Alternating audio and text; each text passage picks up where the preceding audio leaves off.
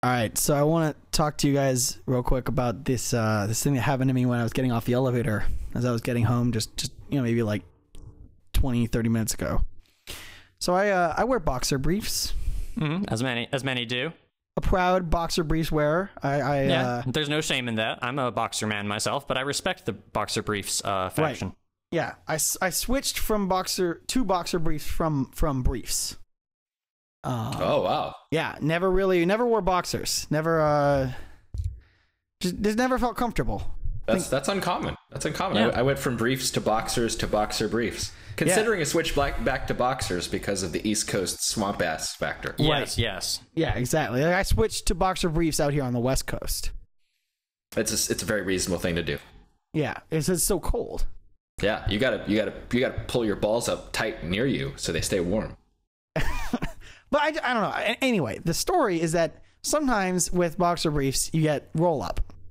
That's the thing that happens, right? Right. And so I was in the elevator on the way up, felt the need to adjust, and was in the process of doing that. And if you've never done that before, it's an awkward sort of like leaning over and like spreading your legs and like tugging at your genital area, like to undo the roll up. It's not the dignified posture. It's not a dignified stance for a man to be in. No. Not at all. So as I was doing this, the elevator door opens. Luckily, there was no one there. Thank God. But the possibilities crossed my mind of what could have happened, what could have been. And it was terrifying. It was like, oh my God. Like, probably the worst would have been my roommate. My roommate probably would have been the worst person. To run into? Yeah, you're like, dude, what are you doing? Like, I'm surreptitiously masturbating in the elevator. Want to join me? Yeah, no. I mean, those like, little things you do when you think nobody's watching: smell your own armpits, masturbate, adjust your boxer brief. Yeah, exactly. Masturbate like no one's watching. Exactly. Yeah, good advice. I think I tweeted that once. That sounds like something you'd tweet, Philip. Although I don't know, I think masturbate like everyone's watching might be a better philosophy. Yeah, that's equally as reasonable. I think that sounds more arousing. Higher stakes, at least. Definitely, yeah. Yeah. I think this is what that one Eminem song is about losing yourself and having one chance. Yeah, put on "Lose Yourself" by Eminem and masturbate for the entire world. That's incredible. I might have to do that. My brain goes into the best places. Oh yeah, absolutely. Yeah. So you guys wear underwear, right? Yeah. Mostly.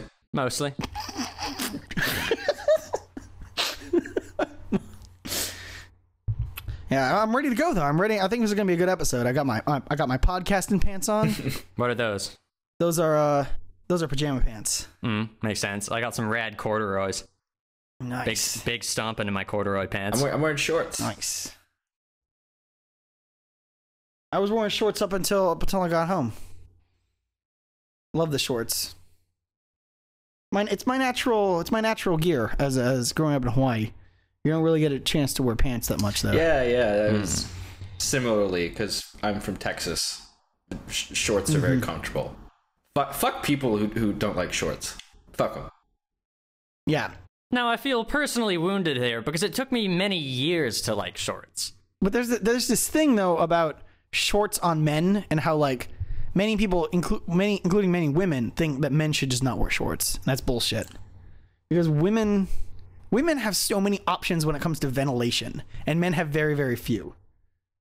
Like skirts and like leggings and all that shit. There's just so many more different ways you can keep cool. There's a lot of permutations. Right. Men, you basically have pants and you have shorts, and that's basically really all you can do. I guess you can count overalls, kind of, but like that's species. Yeah. Right. There's also the radical faction of dudes who wear shorts so gigantic that they're almost pants. Yes. Shants. Yes. Chance? Is that this is in contrast to just sag on your pants, which is a different thing. These are pants you buy and that go in the normal place on your waist, and then kind of do 75% of the whole length thing. They're sort of a capri pant, but with a wide stance. Yeah. I've owned several pairs of shants in my life. I went through a shants phase.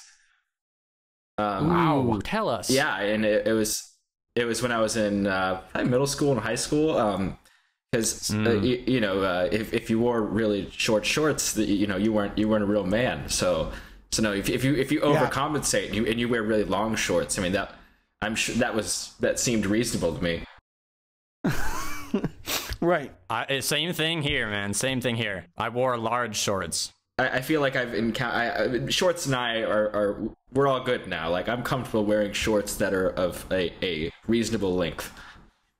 Yeah, I mean, like, I think especially in this modern world, a man can wear shorts above the knee and not feel weird. Yeah.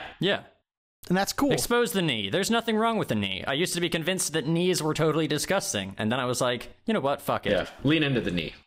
Yeah, buying shorts that cover your knees is not only difficult, but the result is ugly. Not aesthetically pleasing. Especially when they're jorts. Oh man, fucking jorts. Yeah. Don't get me started on jorts. You can have my jorts when you pry them from my cold, dead hands.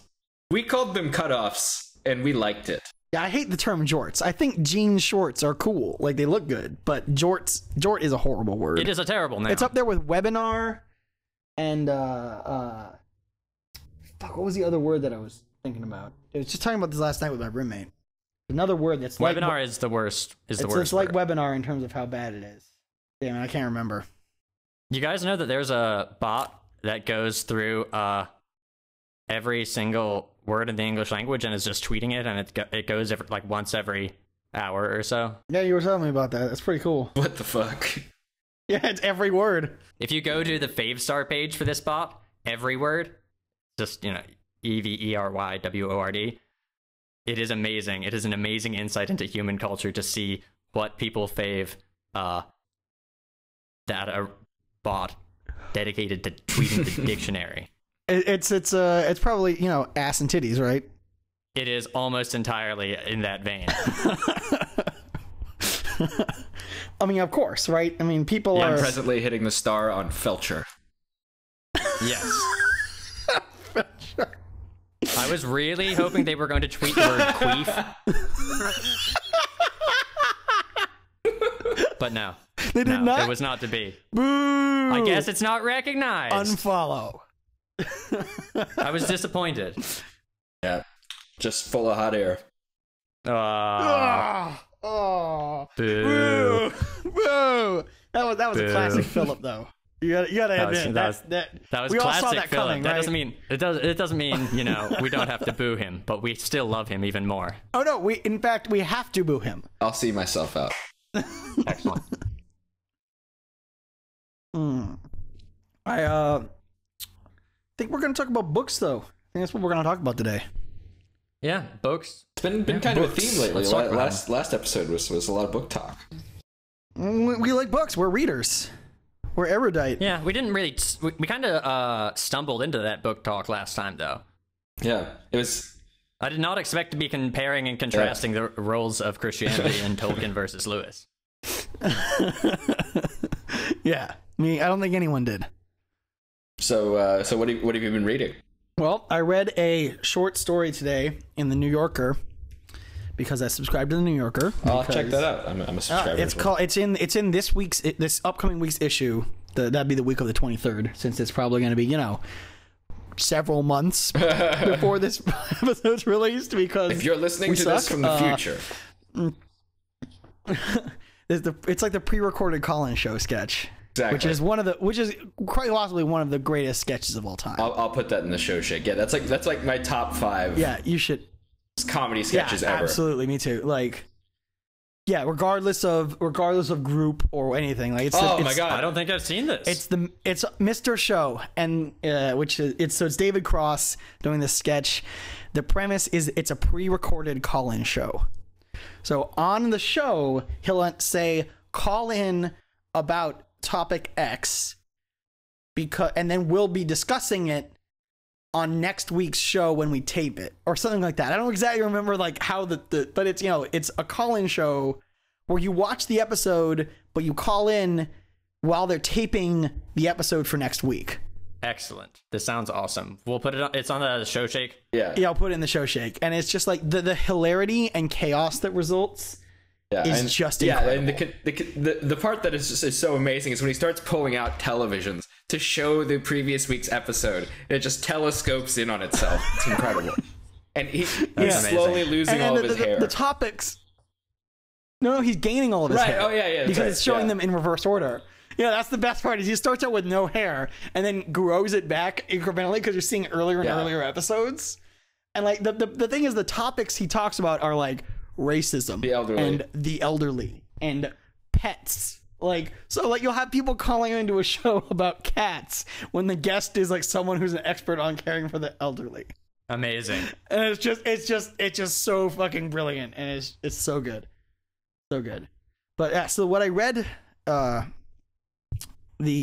story that I read is by one of my favorite authors. His name is, and Philip, you gotta correct me on my pronunciation, Junot Diaz. It's Junot Diaz. I would say Junot. Junot, yeah.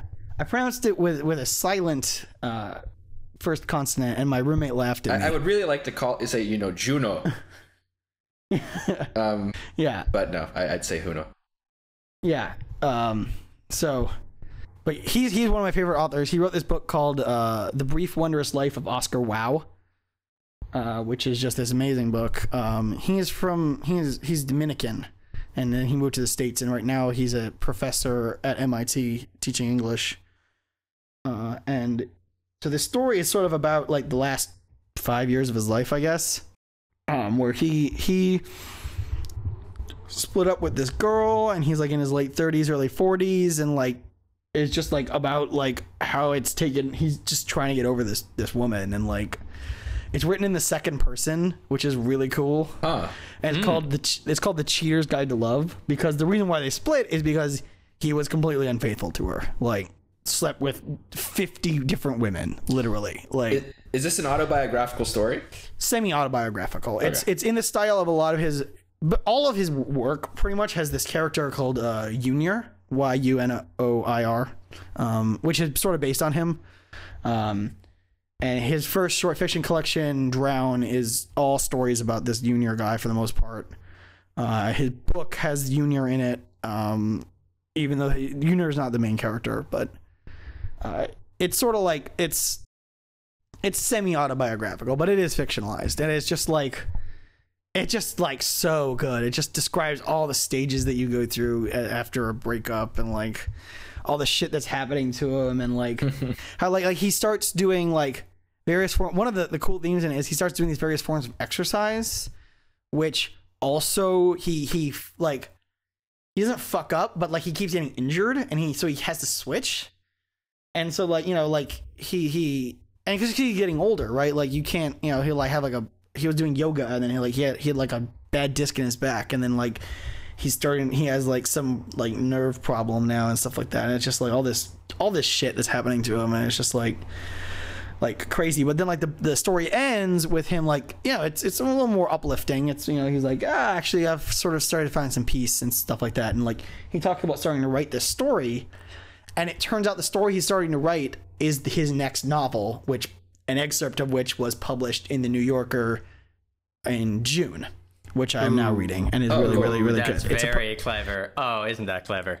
Yeah, he's really, really smart. I mean, he won the fucking Pulitzer. Like, The Brief Wondrous Life of Oscar Wilde won the Pulitzer in 2008. Oh, damn, I didn't realize that. Yeah, he's really fucking good. And like the thing is, what's cool about him is he's like this nerdy dude, like very nerdy. Like large parts of Oscar Wilde are just about comic books and science fiction and shit like that. And so he writes in this, but he's also like, he has this very strong Dominican perspective, and like Spanglish and all that stuff is very much present in his prose. So like in the same like paragraph, he'll be using like Dominican slang for shit just to describe stuff, and you either have to look up what that means or just guess. And then he also used the word Arrakeen, which is the adjective form of Arrakis from Dune. Nice. Yeah, Nice. He described something as Arrakeen, which is like, I'm like, what the fuck? Like, this dude is so good. And like it's all in the second person, and there's no like there's dialogue, but there's no like quoted dialogue. It's all sort of told in this cool like sort of conversational way. He just like he makes it look so easy. He's like Michael Chabon in that you just get mad reading it because you're like, I wish I could do that. Like, how can I not do that? You make it look so simple, but it's so, Yeah, that shit is infuriating. Michael Chabon is the king of that. Like, literally reading his books make me mad sometimes because I'm like, you're so good. How are you so good? The subject of that story you're talking about, I think it segues nicely into a story I'd like to tell. Go for it. We're all single men here. Yep. Yes. Some of us more newly single than others. I think we're all fairly recently single. Holy shit, that's right, isn't it? Yep. Yeah. All in the last 6 months or so. I think it's been just about 6 months for me, maybe a little bit longer than that. But that was a very serious long-term relationship. So Yep. Of varying lengths and whatnot, all very different. yeah. So like I was on a date with a lady recently, and about like it was fun. We had drinks, and it was like 15 minutes in. I'm looking at her, and like I'd had this feeling for the first 15 minutes. I'm like, she looks so familiar, but I couldn't place it. And then I'm halfway through drink number 2, and I'm looking at her, and all of a sudden it strikes me. And It I'm just like, clicks. yeah, I'm like, I know who you look like, and who she looked like was my second cousin. And let me tell you, this is possibly one of the strangest feelings to ever have on a first date. That you are out with somebody who looks like your second cousin, and that you find her attractive. It just feels weird. I learned recently that I told my dad about this because I thought he would get a kick out of it, and Right. Makes sense. He sends me a text message because he texts now. He text message. He's like, "Hey, I saw your uncle and your aunt, who are not really my uncle and aunt, obviously. Right. At a wedding, and he tells them this whole story. Oh no. And I'm just like, oh Jesus, this is gonna get around now. Like, the implication is like, it's gonna get back to my second cousin. It's like, hey, your second cousin thinks you're hot. Like, Yeah. and Hopefully she'll just be flattered and move on. Hopefully. yeah, I mean, I'm cool with it. I mean, my second cousin is a lovely girl, but also married. So hopefully she'll take it in stride then. Yeah, but yeah, really weird thing to have happen. Obviously, it was Seinfeldian almost, because after that, I couldn't think of anything else. That was it. I was dead in the water at that moment. Oh yeah, absolutely. I mean, what else could you think about? Right. I didn't mention it. Like, people from Texas like have enough problems as it is. Like, with the rest of the world. Like, I was gonna be like, hey, you know who you look like? You look a lot like my cousin. Like, yeah, Texans don't need that. No, you don't need to do that to yourself. Like, just there's no need. Just don't bring that upon anyone or yourself. It was incumbent upon you to suffer nobly through the rest of that date, Philip. You did a good thing. Yeah, I drank more too. There's no need to be incest. Ah. A weird thing that happened to me, going back to the topic of books recently, is so a couple of years ago I heard of this cat Nick Harkaway, who's a novelist. He's English, and I got a copy of his first novel, The Gone Away World, and it just blew me away. Guy is so good. Incredibly talented, and for a first novel, this was just jaw-dropping. Yeah, It's and a then fun you book. recommended it to me, and then I read it, and I completely agree. Like, it's a fantastic book. Yeah, you got super amped about it. I am currently reading it. Yeah. Yeah, it's fucking great. And so you should take a brief segue, Patrick, and sell everybody on that book, because it's a really, really, really important book. It's really good. Well, I don't know. What's the best way to do it? I would say that it was not at all what I was expecting. I was expecting, from the length and the type and just the sort of especially the frame of mind of the person who recommended it to me, I thought it would be some sort of exploration of the human psyche or whatnot. I did not expect Stevensonian, if you will. Yeah. That's very fair. I did not expect it to be one of the strangest and one of the funniest and most memorable and just bizarre books I've ever read that varies between serious tragedy and unbelievable existential anguish, the sort of thing that we've all faced on those very dark nights, to comedy, to to sections that feel like they're straight out of a kung fu flick. It's an incredible book. I barely know how to sell it because it's so bizarre and so good. Yeah, he's really good at shifting tone. Like it never feels like, none of that stuff ever feels tonally in conflict. Like he very easily shifts from like really dark shit to really funny. Right, and it's and I never noticed that about his writing until you guys mentioned that. That's totally accurate. Like, yep. And I think all of my favorite authors, now thinking about it, can do that. Like, I mean, a great example is David Foster Wallace. I mean, like, of course. I mean, like, that's what he lives for. Right. Yeah. I mean, he was lived. But like, even just talking about Junot Diaz, like, he does that too. Like, his stuff is. He can be very, very, very funny and very insightful about, like, as a cultural critic too. Like, he can get on that shit and like talk about some really cool stuff, and he can also talk about heartbreakingly sad stuff. A lot of his stories are very sad in that way of like, oh yeah, and just it's just like, so it's interesting that like that sort of shifting tones is one of the thing is something that's really good about the book, and something that I always mention is that it's like is of course the there is a twist in the book. I think that's fair to say. Yes, there's a twist, and we will speak no more of the book lest we get too deep into it. But right. I recently picked up Nick Harkaway's second novel, which is called Angel Maker, and came out in March or so. And again, I was completely gobsmacked. Better than Gone Away World, I think. More tightly plotted. It was definitely a growth in terms of his style and the things he did, and it's very much an ode to a particular time and a place and a literary genre. So it's fucking fantastic. And Colin, you're reading it? I'm reading it. I'm about a sixth of the way through it, and I actually put it down for a little while just because I was like, at the time I did not have a shitload of time to devote to reading, and I just was so good that I was just like, I just want to do nothing but read this book. Yeah. I just want to do nothing but read this book. So yeah, I put it down, and but yeah, it's amazing. So I recently took a trip to Massachusetts, and I realized I hadn't read my copy of Angel Maker, so I grabbed it and I said, this is going to be my book for the flight and whatnot. And I read it and just utterly gobsmacked by the power and the skill of his writing. And so the other day, I think we may have mentioned it, or maybe I just was idly Googling, and I saw that somebody had reviewed Angel Maker, so I went to see, what did this person say? And it said, first, let's get the remarkable People magazine style fact out of the way. Nick Harkaway is John le Carre's son.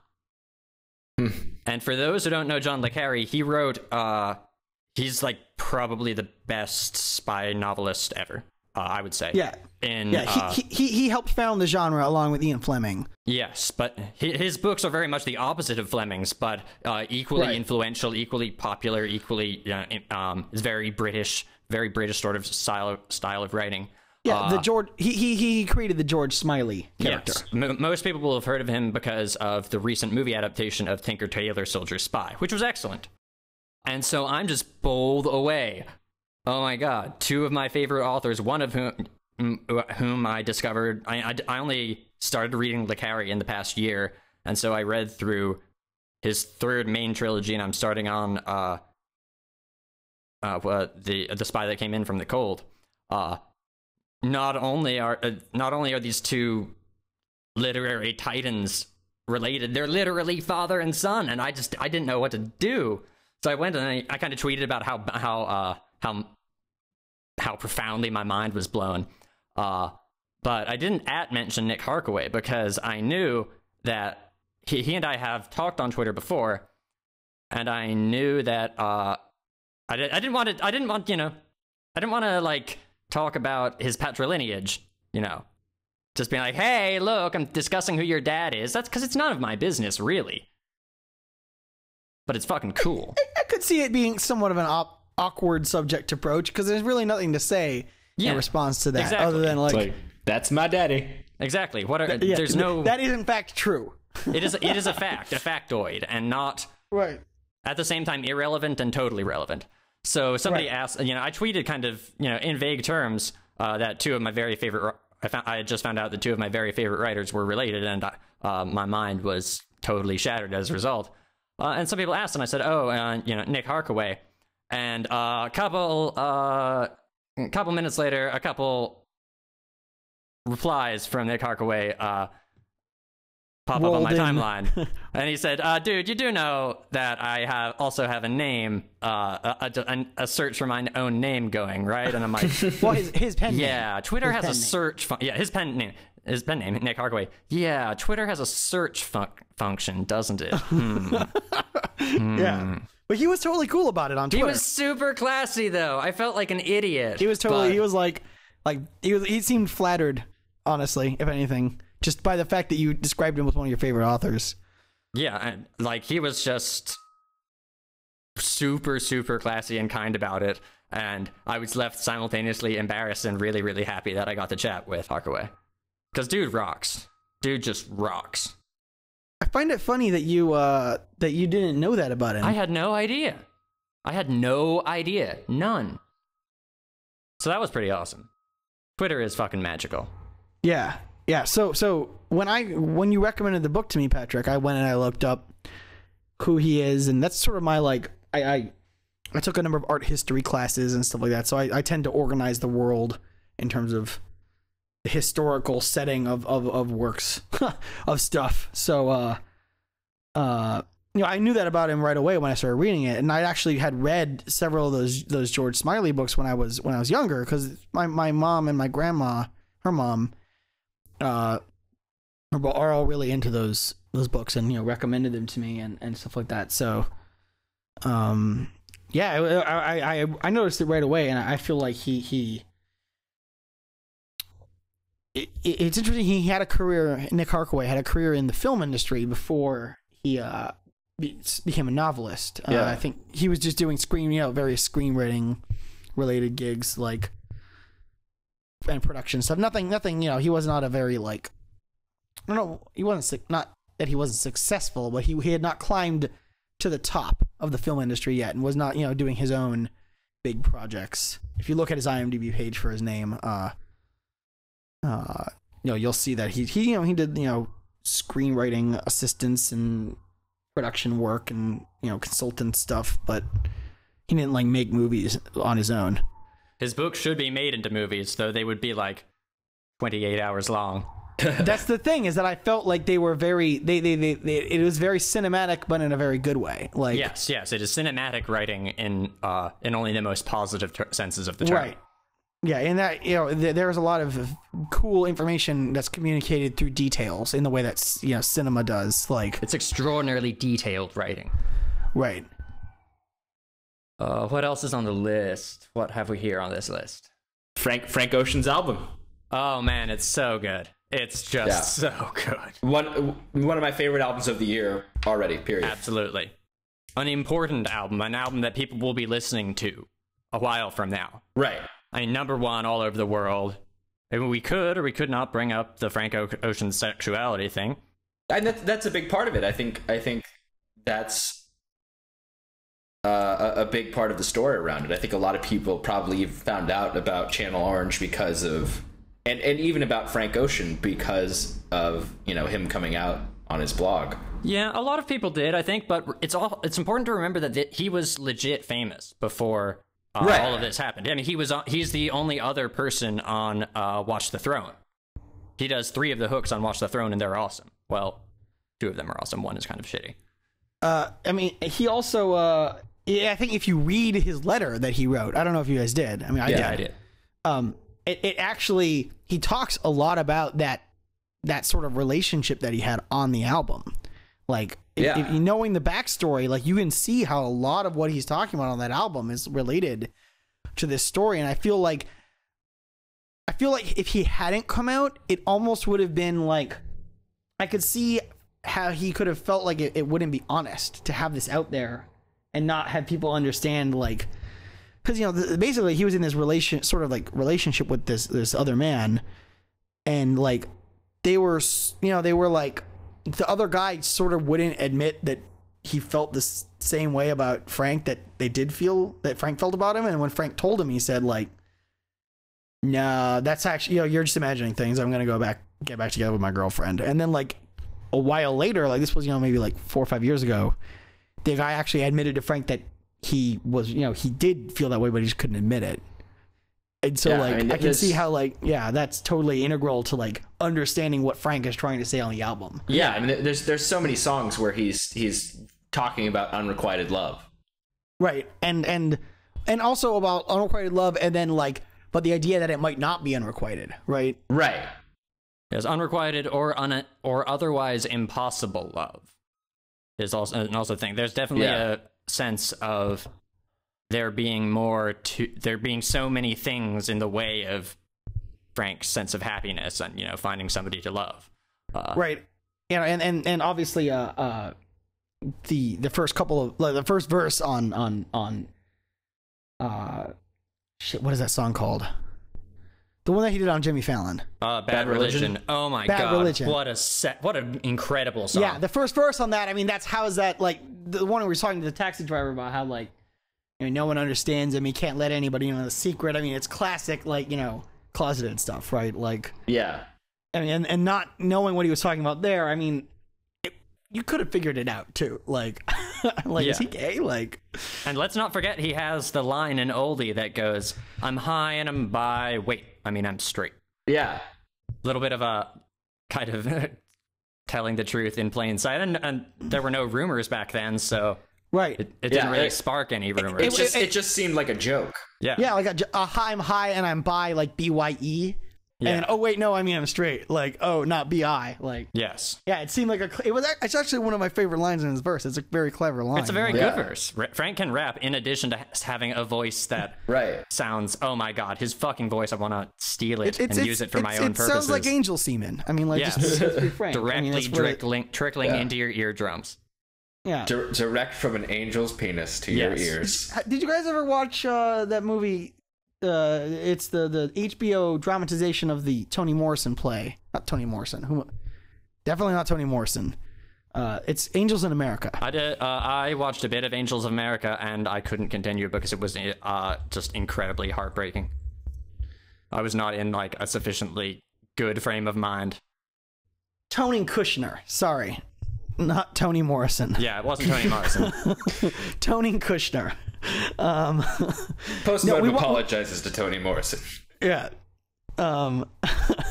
We watched it in my drama class in high school. Damn. Yeah, that was a fantastic class. We did, like, it was a survey of drama. So we did, like, we started with Greek play, and this was the last play we watched and read. And so we sort of, like, did all the major eras throughout history of drama, and that was cool. Mm-hmm. But anyway, so in that play, in that movie, the angels are supposed to have, like, 7 dicks or something like that. Like, it's very wacky. It's probably a reference to the seraphim being 7-headed, 7-limbed, etc. Yeah. Yes, exactly. But I recommend watching it. The HBO dramatization of it is very good. Another fucking terrific CD that just came out is the new Nas joint. Yes. Oh my God. It may be as good as Illmatic. It may be. I was just about to go to bed when you guys mentioned. Yeah, man, me too. That was out. Yeah, I think I texted you guys about it because I found out, and I was like, "Holy fuck!" Yeah, it was 12:55. I was sleepy as hell, but I forced myself to stay awake and listen to it. Yeah, me too. Yeah, it was. I told everybody I knew basically who likes rap music about that album, and like my RDO network was just full of people listening to like I could watch them all progress through the album, like Yeah. like, it was cool. Like it's amazing. Like It is amazing. XXL said nobody has gone harder this deep into their career in the history of hip hop. Nobody. And then they listed like not Rakim, not Cool G Rap, not anybody. Like they just listed like 8 names, and they were like basically saying Nas is better than all of these people. Like Yeah, and it's true. You look at Rakim. When did the Master come out, Colin? 98. 98. So that was Paid in Full dropped in 86. 87. 87. I suppose the time difference is it's not quite between Illmatic and Life is Good, but I would say the Master is definitely not as good as Life is Good is. Life is Good is just wow. Every The Master track. the Master is solid. It's a solid album, but Life is Good is like, if not the best album of the year, it might be, but it's definitely on a best of the decade list already. Yeah, it's fucking fantastic. And the thing about it is that Nas can still rap like he's 21. He can still fit, I counted. He can fit 30 extremely intelligible syllables in 2 measures. It's just incredible. Yeah, he goes. I think there are some places where he goes harder than he does on Illmatic. Oh yeah, Like just he in terms of definitely in terms of just velocity and like just everything that he's saying. Like in some ways, Illmatic is a very, very detached record. Like it's very voyeuristic, right? It's exactly. It's music of observation. Right, and there's still those, you know, I mean, he even talks about it on the album. He says, I write my little vignettes, which is exactly that's how I would describe Nas's rapping as well, as vignette based. He has this great one about, it's not even related to really anything. He's just talking about New York, and he says, it's hot out at night. I eat a slice of pizza, and it burns the roof of my mouth, and I have to like scrape the skin off with my tongue. But I mean, he says it in... It's a real thing. Yeah, It is a real thing. We've been all there felt, too. We've all felt that sensation, but he puts it into poetry, and you're like, damn. Yeah, exactly. And that's the thing, is that Nas is a poet. Like, Yeah. more than and like anyone who's a poet or an author or whatever, like that type of writing increases with age because you have so much more experience to draw on, right? Yes. And like most of what this album is about Nas's life as a like late 30s black man who has just gotten divorced. And Yeah.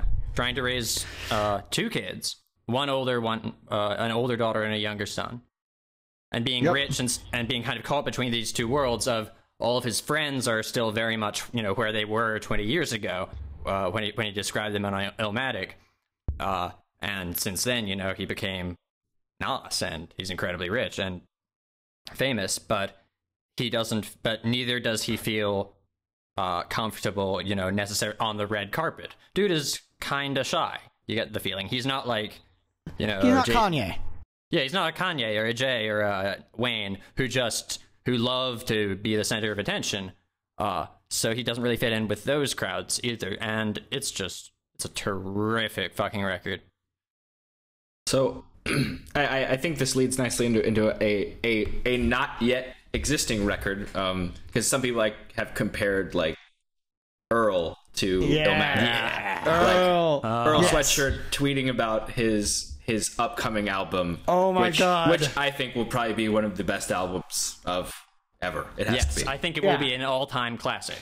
Yeah, it's just, how could it not be? I mean, like the verses that he's dropping on other songs, Are so other people's good. songs are so incredibly good, and I just can't imagine, like, you know, 45 minutes from this guy, and it's just like, I'm just like quaking with anticipation. I have in my possession a folder of every single piece of music Earl has released, because I'm a total stan for Earl. Dude I think he is the best rapper since Biggie. Totally agree. Yeah, absolutely. Maybe with the exclusion of Eminem. Yeah, I think he might be better than he has the potential to be better than M. But I mean, like he like M was better. You know what I mean? Like yeah, reach the higher point.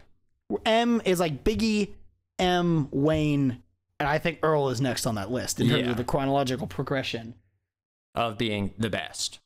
Yeah. And the producers on that album are already crazy. It's Pharrell, and Earl comes out of Earl's Twitter is just wonderful to watch because he freaks out after every good song he makes. So he's like, I just made music that sounds like Hell Hath No Fury. Oh my god, I've been wanting to make music like this since 2006.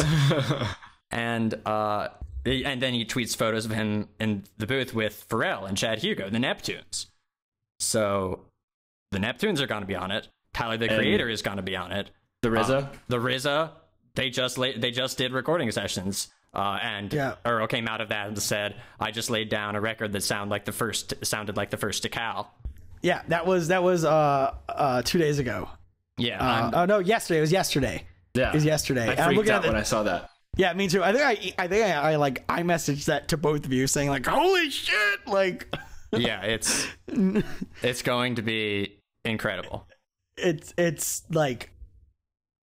It can't not be anything but amazing. Yes, it's like, and we're pumping this up, and I feel bad for him because he's under these sort of expectations. Everybody is expecting him to drop a classic, but I think there's an analogous situation with Nas where when Illmatic was coming out, Nas had dropped his incredible song-stealing verse on Live at the Barbecue, where he talked about shooting Jesus when he was 12.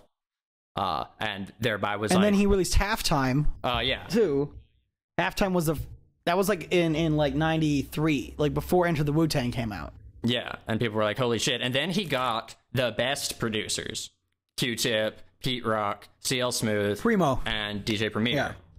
Who I would say were easily the best four of the best producers of all time, and they were all there, and they made a classic. They took his incredible skill and they made maybe the best rap album ever. So I absolutely think that, given, if everything works out correctly and, Earl, if everybody comes through on this album, we're going to be seeing an exact analogy of a young, hyped artist with promising guest verses and some really great things, team up with the best producers around, and then making a record that will live forever. Yeah.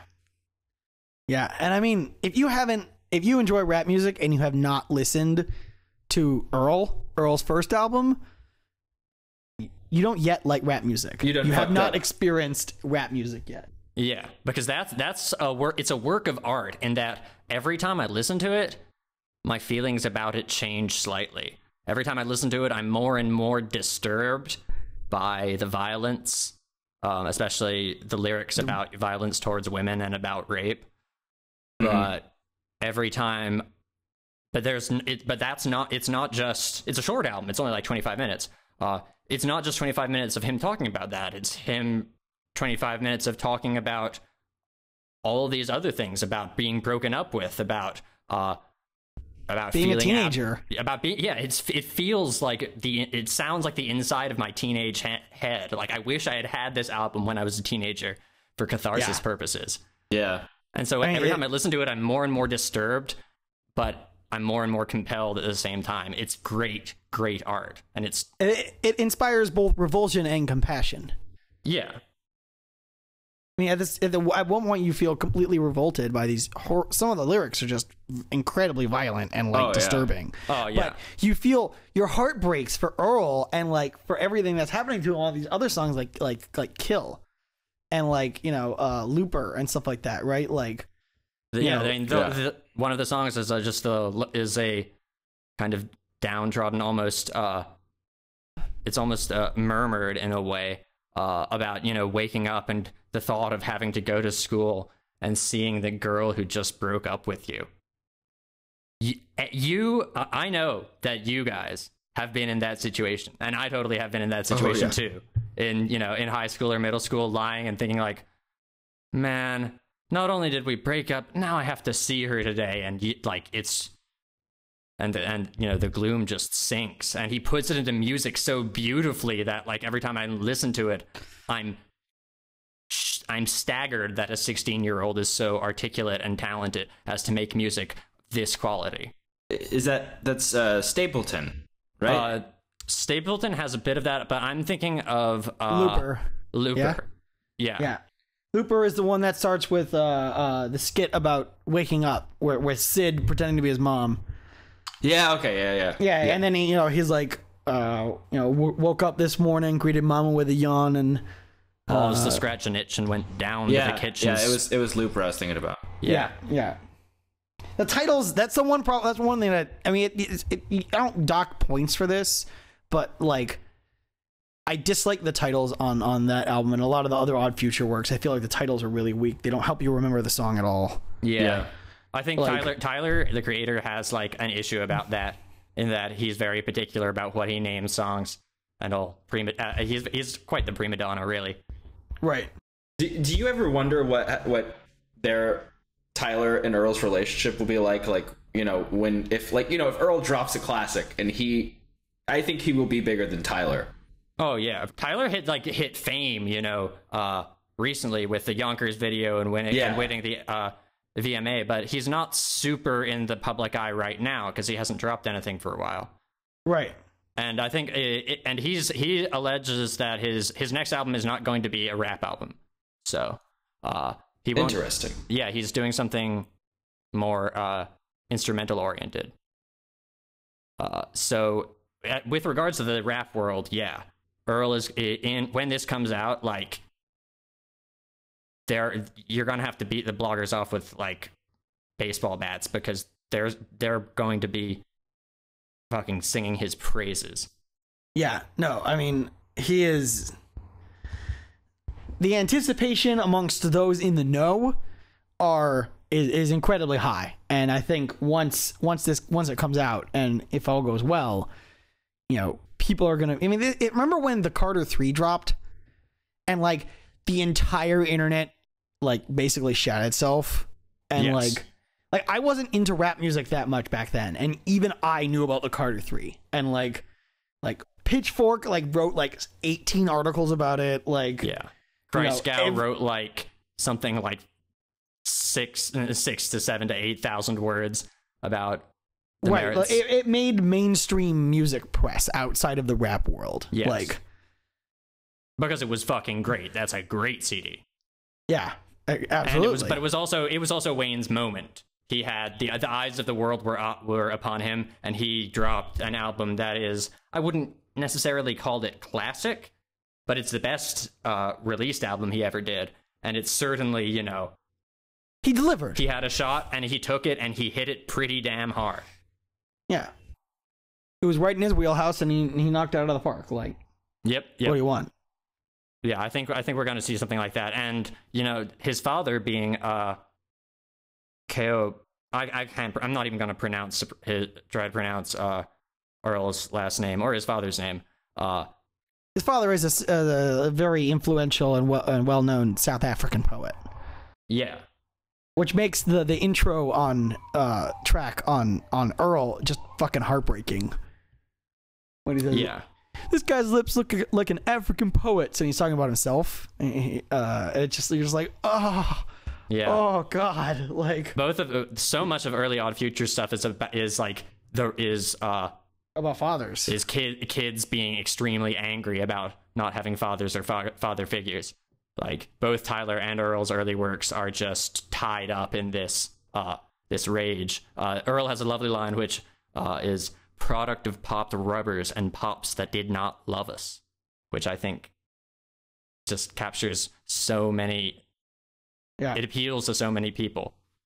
and that is another one of the themes in that Juno Diaz story, The Cheater's Guide to Love, is the idea of fatherhood and accidental fatherhood and mistaken fatherhood, and like not knowing who's the father and stuff like that, not being sure who the father is.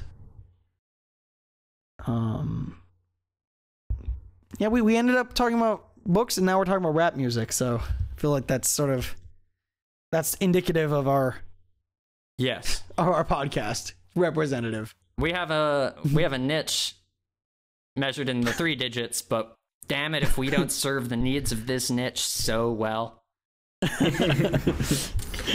Yeah. What about you guys? You guys been reading anything good? I've been reading nonfiction work, Thinking Fast and Slow by Daniel Kahneman. What is that about? It's a book about cognition. The author won the Nobel Prize in economics because he introduced a study in behavioral economics about the psychology behind decision making in an economic context. Oh, okay. That totally overturned a ludicrous amount of assumptions, and right. he won the Nobel Prize for it. It was brilliant. And yeah, so this guy is he's an expert on why people choose and how people choose and how people's mechanisms of choice operate. And this is the summary and distillation of his views, and it's an astoundingly brilliant book. The gist of the book is that he uses a 2-system model of the mind. That you have the first system, which is system 1, responsible for intuition and extremely fast, which is incredibly fast, and one's gut snap instinct. Judgments. Yeah, Blink. Yeah, exactly. Like that terrible Malcolm Gladwell book. Let's not bring Gladwell into this. Daniel Kahneman is like if Malcolm Gladwell had some slight idea about what he was talking about and wasn't a terrible writer. In that his books are very readable, but also very profound. But this guy's a serious thinker, unlike fucking Gladwell. Like the Oliver Sacks books. Yeah. This is very much like Oliver Sacks in tone and in content, but this is about decision making. So in contrast to the first system, you've got second system, which is the conscious mind, the internal monologue, the decision making process, the section really responsible for articulating manners. That does it provides reason and justification and logical thinking. That will be the traditional economic rational actor that many principles of economics are based upon. Yes, and the gist of the book is that we often that right there is the summary. It's a model upon which the book which he bases his book, and he explores a staggering variety of topics, including design. This is a good book for designers to read because he talks about which systems are used in the act of reading, in the act of plucking visual information off the page, which is in most people sort of shared between System 1 and System 2. But in some people who can read very quickly have Systems 1 that can that does the job almost instantaneously for them, or far too fast for the System 2 to perceive. So is that you have that, right, Patrick? I have I have hyperlexia. Yes, I can read at between 500 and 1,000, maybe 1,200 words a minute, depending on text size, content, and text color. But I can read extraordinarily quickly. So having certain weird parts about my brain, hyperlexia, a good memory, etc. Kahneman's writing is very compelling to me because it provides his model fits very right in with my experience and my dad's experience. My dad has the same thing with regards to reading. It is making a lot of sense to me, both on a personal and on the detached, logical, scientific level. So recommended, 2 thumbs up. Buy this book. I'm not done with it. Because it's not difficult reading, but I often take a pause and I think about it. I don't want to just blow right through it because it's that good. Yeah, those are the best books where you're like, I need to slow down to read this because it's just that good. I want to make it last as long as possible. What else is on the list? We could cover the topic we covered on the last podcast, which is that Pitbull is going to Alaska. Oh, really? He is? He is. I saw R was tweeting something about ARR, the David Thorpe, was tweeting about something about how he was attempting to get to Alaska, but was not able to get free accommodation or something like that. Like, Pitbull revealed released a music YouTube video saying, all right, we had a competition and here's who won. It's Kodiak Alaska. And then he kind of explained it in a sort of very douchey, very terrible way because he's a very douchey and very terrible rapper in person. But so Pitbull is going to Alaska, and David Thorpe, ARR, the master of this whole enterprise, who made this happen. The Kodiak Facebook page got 70,000 likes, which is more than 10 which is more than 10 times the population of Kodiak Island. And the next runner-up, which was in Miami, organized by Pitbull fans to try and keep him to try and prevent him from having to go to Kodiak Island, the world's most remote Walmart. It didn't succeed. They got like 20,000. So suckers. Pitbull's off to Alaska, and good riddance. His music is just the shittiest. Just the absolute shittiest. That was pretty fucking great. I do have something I want to tell you guys. Last night I was at a house party, and I witnessed a really strange interaction. I was talking with this guy, and eventually, our conversation winds down. And he wanders over, and just like he doesn't wander. He makes a beeline for this dude who's standing near us, who's wearing like these salmon-colored pants, and he walks up to him and he goes, "Hey man, I just want to tell you, I really like your trousers. I saw you when you came in and I didn't get a chance to tell you, but I love your trousers." And what? An apparently straight man. Was he English? I mean, my dad says trousers, but he was born and Scottish. raised in He's Scottish. Okay. But yeah, he just straight up goes this guy, and the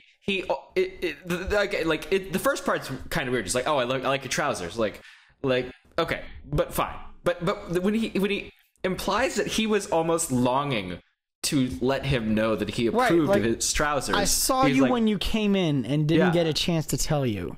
I saw you when you entered the room in your salmon-colored trousers. I noticed you right away, Mike. I got this tingle in the back of my head, and I turned my head. The back of my pants. Yeah. In my bones, and I knew someone great had entered the room, and I turned, and there you were, standing there, in your salmon-colored shants. Oh, they were pants. Oh, they weren't shants? Okay. They weren't shants? They were full-on pants. Man, there must be a photo of me in shants somewhere. A revised version of this where he was wearing salmon-colored shants? I was drunk, so I mean, my powers of perception are suspect at this point. So there's a reasonable argument to be made that he was wearing shants. Just because I find the image of salmon shants to be quite funny. I've seen them. I fucking missed the memo on salmon-colored pants. Where I come from, you get your ass kicked for wearing salmon-colored pants. Yeah. Same. Here, they're all over the place in shants and shorts and jorts and. Yeah, I feel like salmon jeans are a thing out here too, on the West Coast in San Francisco, and I don't understand it. Salmon jeans are like the fashion, or like the ugliness point past which I cannot go. I would go up to in gaudiness of salmon color, I just don't have the skin tone for it. It would look terrible. Yeah. And what does it say about you that you sought out salmon for a color for your denim? Yeah, I mean, I have a salmon-colored shirt, but I feel that makes sense. Yeah. Naturally. And I mean, I think all three of us own a salmon velour tracksuit, right? Yeah. That's basically de rigueur, right? I changed into it during a silence earlier. Yeah. So, I mean, salmon is not that uncommon of a color, but for denim. What kind of underwear do you wear under your velour tracksuit? Yeah, I don't. I go no. commando. Why? That's good. I like to feel the velour. Yeah, the other side of it, where it's a little rough. Feel it deep down the plums. Yeah. You're I think as Carl Weltzing calls it, the peener and vegetables. The peener and veggies. Man, watching Carl Weltzing blow up, I found him when he had he was not unknown at that point. A bunch of people were following him already, but he had 4,000, 5,000 followers. Now he has like he's closing in on 100,000, and the best part is that everybody who reads him starts writing like him a little bit. Everybody. Yes. Gruber It Gruber- gets into your fucking bones, you guys. Yeah. You two do it. You two have done it. I've done it. Gruber does it. Deuce does it. Craig Hockenberry does it. It is now officially funny to end a sentence in "you guys," especially if you're doing something terrible to your body. Or like, or when you're like, I love the thing is like where he says sometimes X you have to Y, and then where Y like does not at all follow from X. Yeah. You know what I'm talking about? When he's like, it's like after he's done a bunch of tweets and then he'll sort of summarize the situation, like a little wrap up, like, you know, the sort of like G.I. Joe, like the more you know sort of type thing. But it's, you know, like the most twisted moral possible that anybody could have extracted from the situation. Right, exactly. Like what it's sort of summing up his delusion. Like, you know. Yes. I love those, and I slip those into my tweets sometimes too.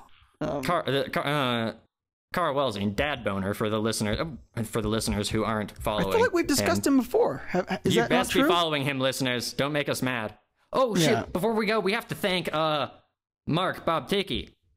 Oh, Yes, for the rad logo. What? Yes. Mark Bob Tiki Bosco, Coming through with the awesome fucking logo. friend of the show, great friend of the show, Immortal friend of the show. Yeah. Unbelievable friend. Awesome guy. Just totally volunteered to do the artwork, like just out of the blue. I think we tweeted that we were like looking to get some art done, or like, Yeah. I don't even think we did that actually. I think we just had like created the Twitter account, and he was like, "Do you guys want some artwork?"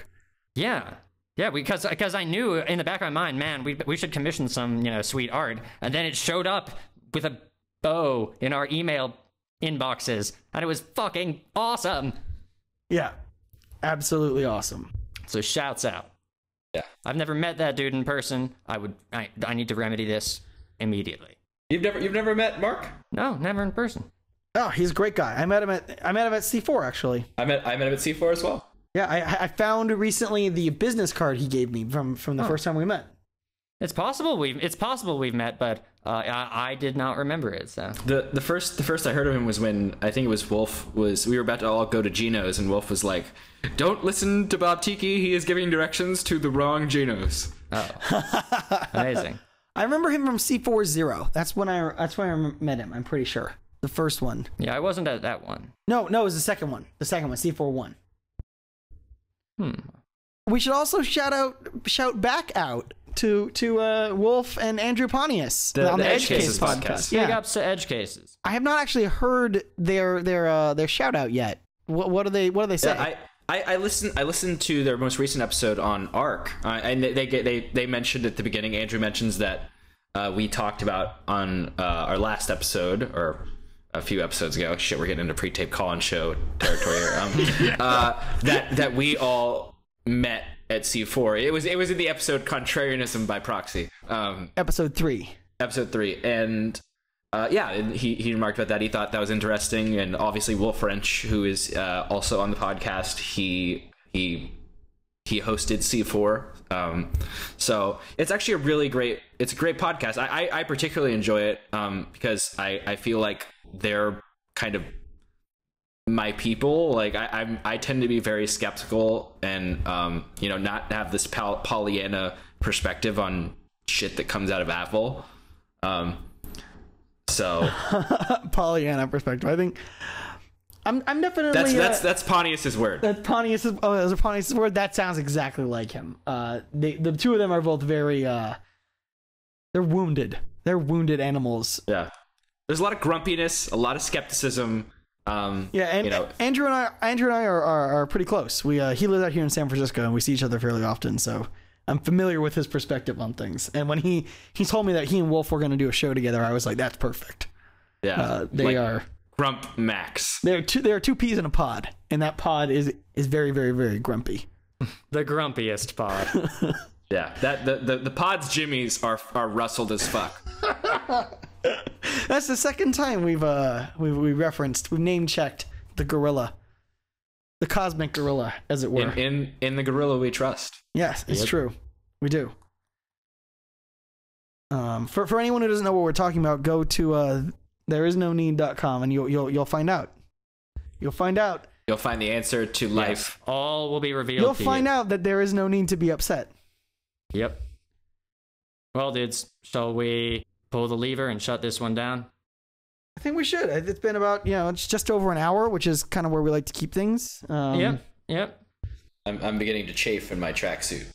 Yeah. Yeah. You gotta put on a little Baby powder. skin. Skin. I was thinking some skin softening stuff. Maybe put some aloe vera in there. No. You want to get like the Gold Bond, like medicated powder, and just like cover that. Like put it on like confectioner's sugar. On two great big plump cupcakes.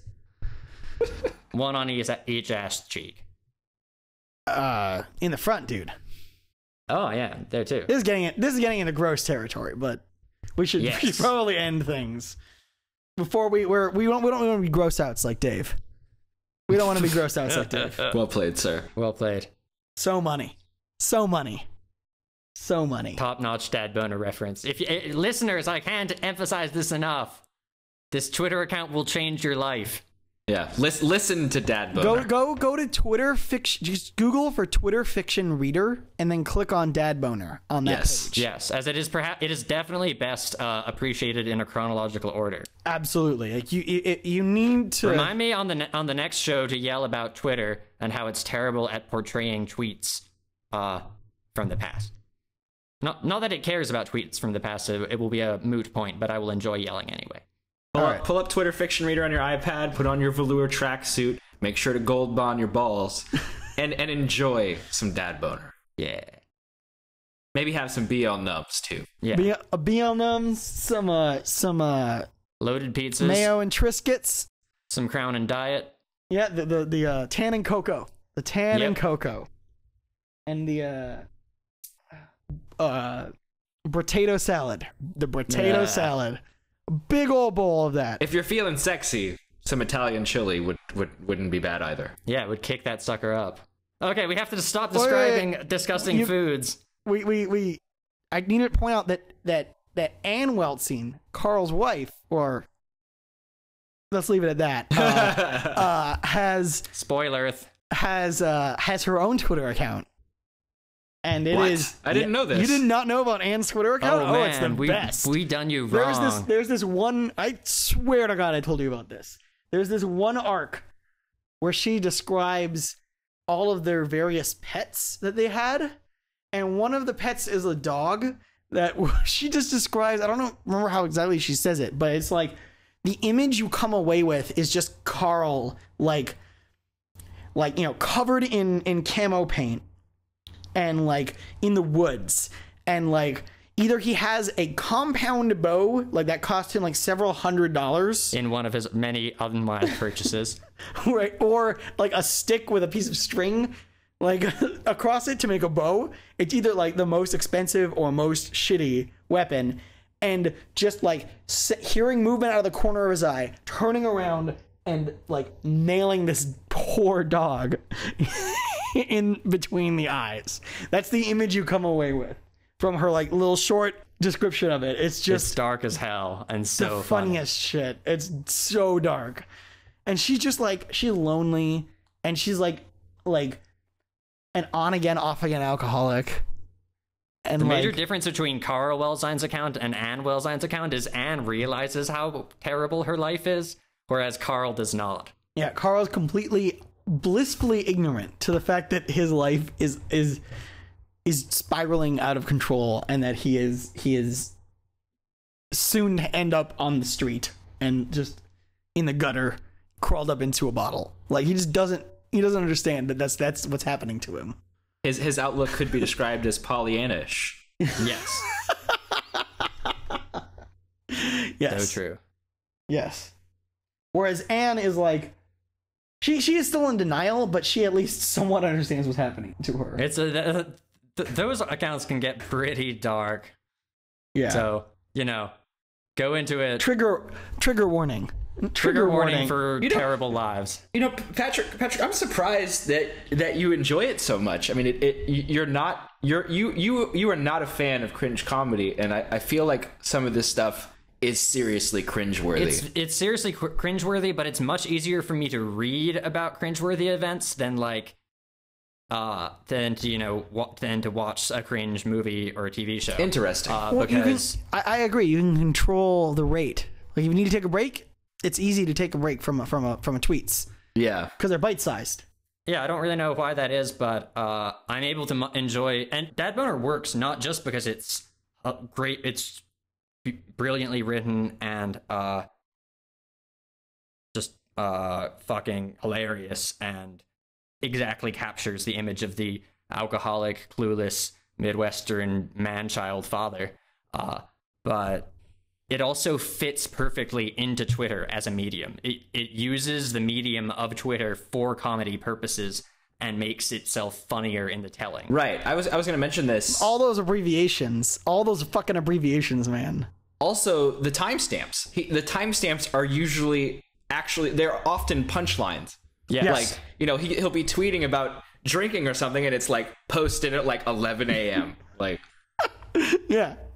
Yep. It's so good. There's something else I was going to mention about that, but I don't remember what it is. Damn it.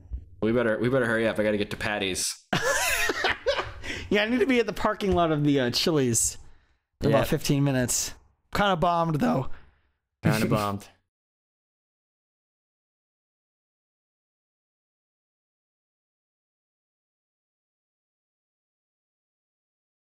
It sounds like angel semen. Directly trickling into your eardrums.